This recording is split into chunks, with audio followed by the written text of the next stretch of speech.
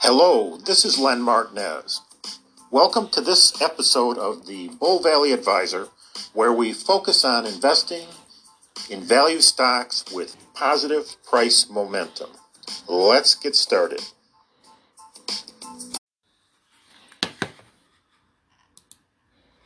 Len Martinez, PhD CPA, is president of Bull Valley Advisors. Len publishes the Bull Valley Advisor, a stock market newsletter for institutional investors, featuring his BVA Value Momentum portfolio strategy. Podcast, anchor.fm/Len-Martinez-PhD-CPA. Institutional investors visit my website to subscribe and ask for a free copy of the Bull Valley Advisor monthly email newsletter. www.bullvalleyadvisors.com. Investing in value stocks with positive price momentum. BVA Value Momentum Portfolio Strategy Year-to-date Performance as of February 28, 2021. March 3, 2021. BVA Value Momentum Portfolio Strategy. Year-to-date performance as of February 28, 2021. Year-to-date, the BVA Value Momentum Portfolio Strategy return is up 44.37% compared to a gain of 2.15% for the Morningstar U.S. Market Index. Since the start of the portfolio on January 2, 2019, the BVA Value Momentum Portfolio Strategy return is up 285.94% compared to a gain of 23.02% for the Morningstar U.S. Market Index. There were two changes to the portfolio in February. Market summary. Week ahead. After President Biden's $1.9 trillion pandemic aid bill narrowly passed the House in the early hours of Saturday, all attention moves now to a vote in the Senate.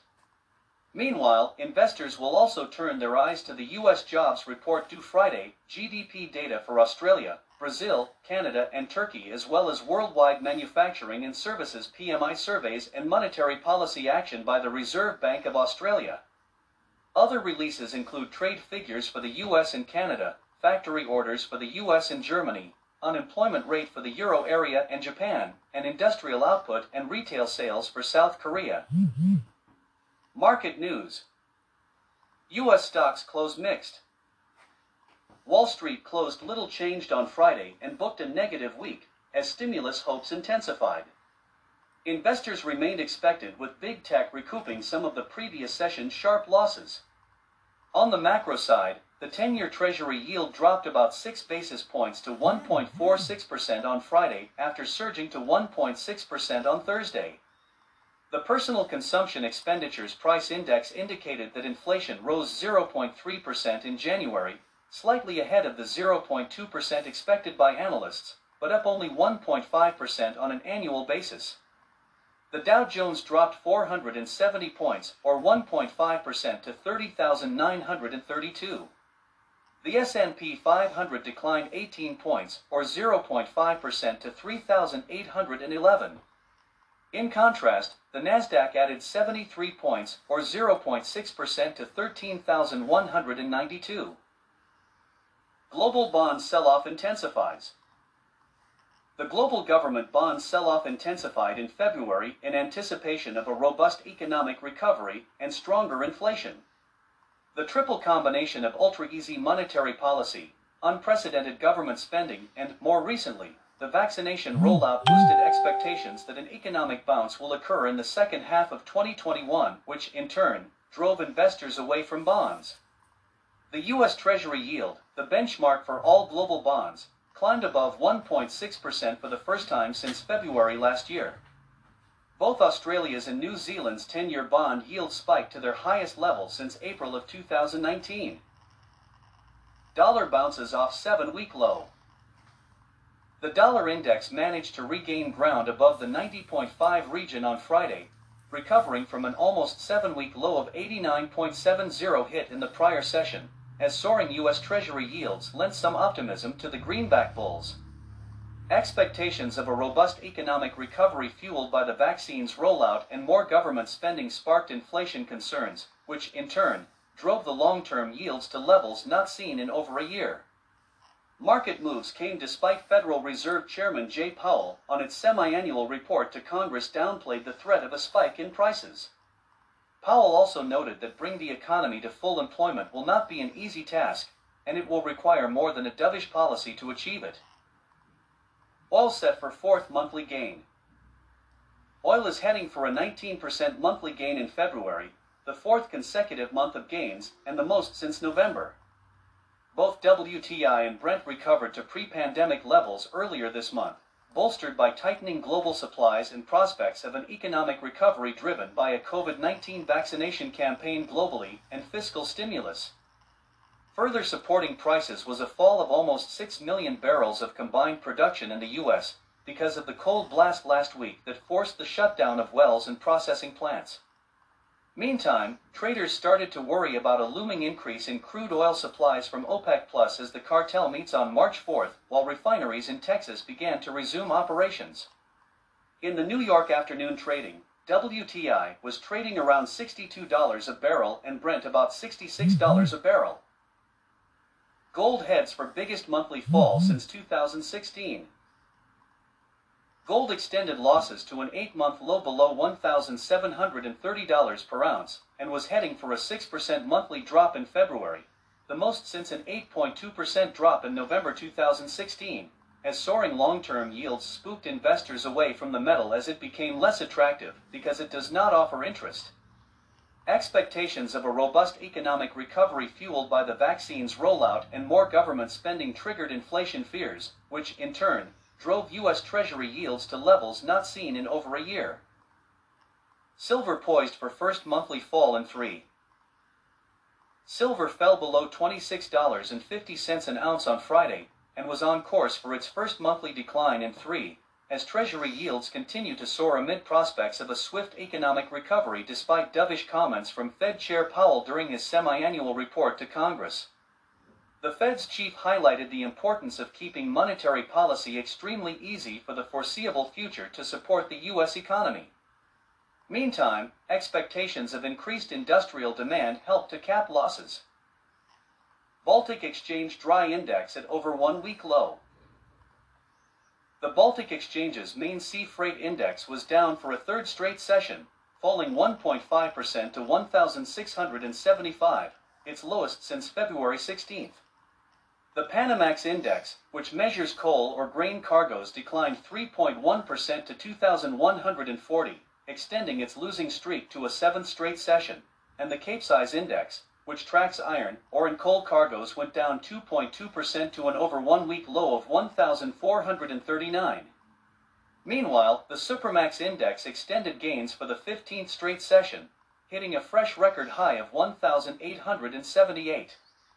The Baltic Dry Index jumped around 14% in February, the strongest monthly gain since September, even though the index fell 1.4% this week. Aluminum hovers at over 2-year high. Aluminum futures have been trading above the $2,200 region, close to its highest level since October 2018, boosted by a rush to buy copper substitutes as the red metal prices surged to near-decade highs. Substitution of copper with aluminum or plastics has been in a marked downward trend in recent years, but markets bet consumers can be encouraged to make the switch once again if copper continues to trade at a record multiple to aluminum. However, the substitution can be challenged due to aluminum's poorer conductivity and larger volumes. Furthermore, aluminum prices are set to remain high, driven by a recovery in demand, particularly in the automotive, packaging and construction sectors from the COVID-19 hit. Steel hits 3-year high. Shanghai steel futures were trading around 4,600 yuan a ton, a level not seen since January of 2018, buoyed by expectations of improved demand as the global economic recovery gained steam, while supply concerns added to the bullish tone. Top steel-producing city Tangshan issued a pollution warning, forcing mills and coking plants to halt production. Markets were already basking in the glow of strong domestic demand, mainly due to China's massive spending on infrastructure construction. Meanwhile, top steel-producing city Tangshan issued a pollution warning, forcing mills and coking plants to halt production. Rhodium rises to fresh record high. Rhodium prices surged past $25,000 an ounce for the first time ever on the back of growing demand from the auto industry due to increasingly stringent emissions regulations at a time when the market faces a supply deficit. Car companies in Europe and China are using more rhodium to meet tougher clean air legislation. Also, supply from South Africa, the biggest producer, has been disrupted by the coronavirus pandemic and lack of investment in new mines over the past decades. Bitcoin heads for biggest weekly fall in a year. Bitcoin is on course for a 20% slump to below $47,000 this week, the biggest since a 33.5% drop in March last year, amid concerns over the overvaluation. Bitcoin touched $58,000 for the first time on Sunday, driven by interest among investors and companies worldwide catapulted by Tesla's big Bitcoin purchase earlier in the month. The digital currency is still up about 60% so far this year, buoyed by institutional buying and its appeal as a hedge against potential inflation resulting from the massive central bank and government stimulus measures. European equities end February in the red. European stock markets ended deep in the red on Friday, with Frankfurt's DAX 30 falling 0.7% to 13,786 and other major indexes dropping between 0.9% and 2.5%, as investors feared that the surge in treasury yields and rising inflation rates could prompt central banks to tighten monetary policy sooner than expected. The losses came even as European Central Bank policymakers Philip Lane and Isabel Schnabel signaled earlier in the session that the ECB could provide more support if rising yields hurt the Eurozone recovery. On the corporate front, earnings from Deutsche Telekom increased on higher revenue, while German chemicals giant BASF said it expects 2021 earnings to recover in 2021. For the month, the DAX 30 gained 2.6%. FTSE 100 suffers worst day since October. The UK FTSE 100 plunged nearly 170 points or 2.5% to 6,483 on Friday, suffering its largest one-day loss since the end of October, led by mining stocks, property firms and energy producers. Investors across the globe feared that a surge in bond yields and rising inflationary pressure could force central bankers to tighten monetary policy sooner than expected. For the month, the FTSE 100 gained 1.2%. Japanese shares plummet 4%. The Nikkei 225 lost 1,202.26 points, or 3.99% to 28,966.06 on Friday, posting the biggest daily decline in nearly a year, while gaining 1.83% for the month amid precautions about rising inflation as a spike in yields of U.S. and Japanese long-term bonds triggered concerns about market stability. Local 10-year rates surged to 5-year highs of 0.167%, while the U.S. 10-year rate eased from yearly highs of 1.48%. On the coronavirus front, there were 1,076 new COVID-19 infections on Thursday in Japan, bouncing back above 1,000 for the first time in 2 days. Meantime, the government is reportedly looking to end a state of emergency in all but Tokyo and 3 neighboring prefectures at the end of this month, a week earlier than scheduled. On the data front, retail sales in Japan fell 2.4% YoY in January after a revised 0.2% drop in December, while housing starts dropped by 3.1% in the month, the least in 19 months. China stocks slumped 2%. The Shanghai Composite Index tumbled 76 points, or 2.1% to a near 3-week low of 3,509 on Friday at around 2:15 p.m. Shanghai time, after soaring bond yields and heavy selling in the tech sector triggered a broad sell-off on Wall Street overnight. The 10-year U.S. Treasury hit a one-year high of 1.614% Thursday, above the S&P 500 dividend yield of 1.5%. Meantime, the White House said that President Joe Biden was disappointed in the ruling by the Senate parliamentarian that the chamber cannot include his proposed minimum wage in a $1.9 trillion COVID-19 bill. Locally, fears over policy tightening and high valuations in stock markets lingered even as the PBOC said that it would refrain from sudden shifts in order to provide stability. Further weighing sentiment, Katherine Tai, Biden's top trade nominee, backed tariffs as a legitimate tool to counter China's state-driven economic model. All major sectors moved lower, led by basic industrials, real estate, and consumer staples. U.S. Major Stock Market Index ETFs.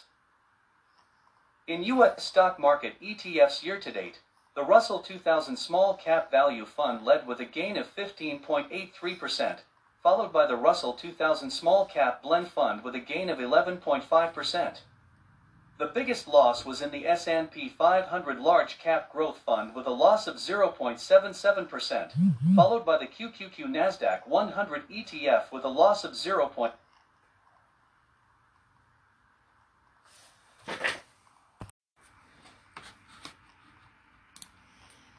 U.S. stock market sector ETFs year-to-date. The Equity Energy ETF led with a gain of 30.13% following the significant increase in oil prices during the period. The Financial ETF registered the second highest gain at 11.74%, as financial stocks generally benefit from a rise in interest rates. The worst performing sector was utilities, down 5.17%, followed by consumer staples, down 4.61%. Global stock market ETFs. In global stock market ETFs year-to-date, the FXI China Large Cap ETF lead with a gain of 7.52%, followed by the AAXJ All Country Asia ex-Japan ETF with a gain of 7.11%. The worst performing ETF was the EWZ Brazil ETF, down 10.93%, followed by the ILF Latin America 40 ETF, down 7.8%. Commodities ETFs. In commodities, the BDRY Dry Bulk Shipping ETF recorded the largest gain at 72.86% year-to-date. Virtually all other categories of commodities registered significant gains, with the exceptions of gold and precious metals. In petroleum-related ETFs, gasoline lead with a gain of 30.4%. Oil-related ETFs were up approximately 29%. Copper was up 20.19%, uranium was up 19.7%, and platinum was up 13.75%. The DBA Agriculture ETF was up 8.74%, as most individual agriculture items were up between approximately 5% to 15%. The increase in commodities appears to be confirming concerns about rising inflation and rising interest rates. Bond market. Virtually all bond market categories declined year-to-date, largely due to the rise in interest rates. Bond prices move in the opposite direction of interest rates. As rates rise, bond values fall in order to adjust the prices of already outstanding bonds to the comparable prices of new bonds issued at the higher rates. Currencies. In currency market ETFs year-to-date, Bitcoin lead with a gain of 42.61%. The Australian dollar and British pound registered gains, while most other major currencies were relatively flat during the period. Thank you, and please stay tuned for more upcoming reports. Institutional investors, be sure to visit my website to subscribe and ask for a free copy of the Bull Valley Advisors Stock Market Newsletter. www.bullvalleyadvisors.com. You can also subscribe and listen to my podcasts on Anchor at anchor.fm/Len-Martinez-PhD-CPA. You can also subscribe and listen to my podcasts on Google Podcasts, Apple Podcasts, Breaker, Radio Public, and Spotify. Len Martinez is a financial consultant. Information in the Bull Valley Advisor newsletter should not be considered as investment advice or an offer to buy or sell securities. Data is derived from sources considered to be reliable, including Morningstar, StockCharts.com, Yahoo Finance, Finviz, TipRanks, Investing.com, ECRI, OECD, Guru Focus, Crestmont Research, Trading Economics, and S2O. Results are not guaranteed. Len Martinez is not an RIA. The data is shown for informational purposes and should not be considered investment advice or an offer to buy or sell securities.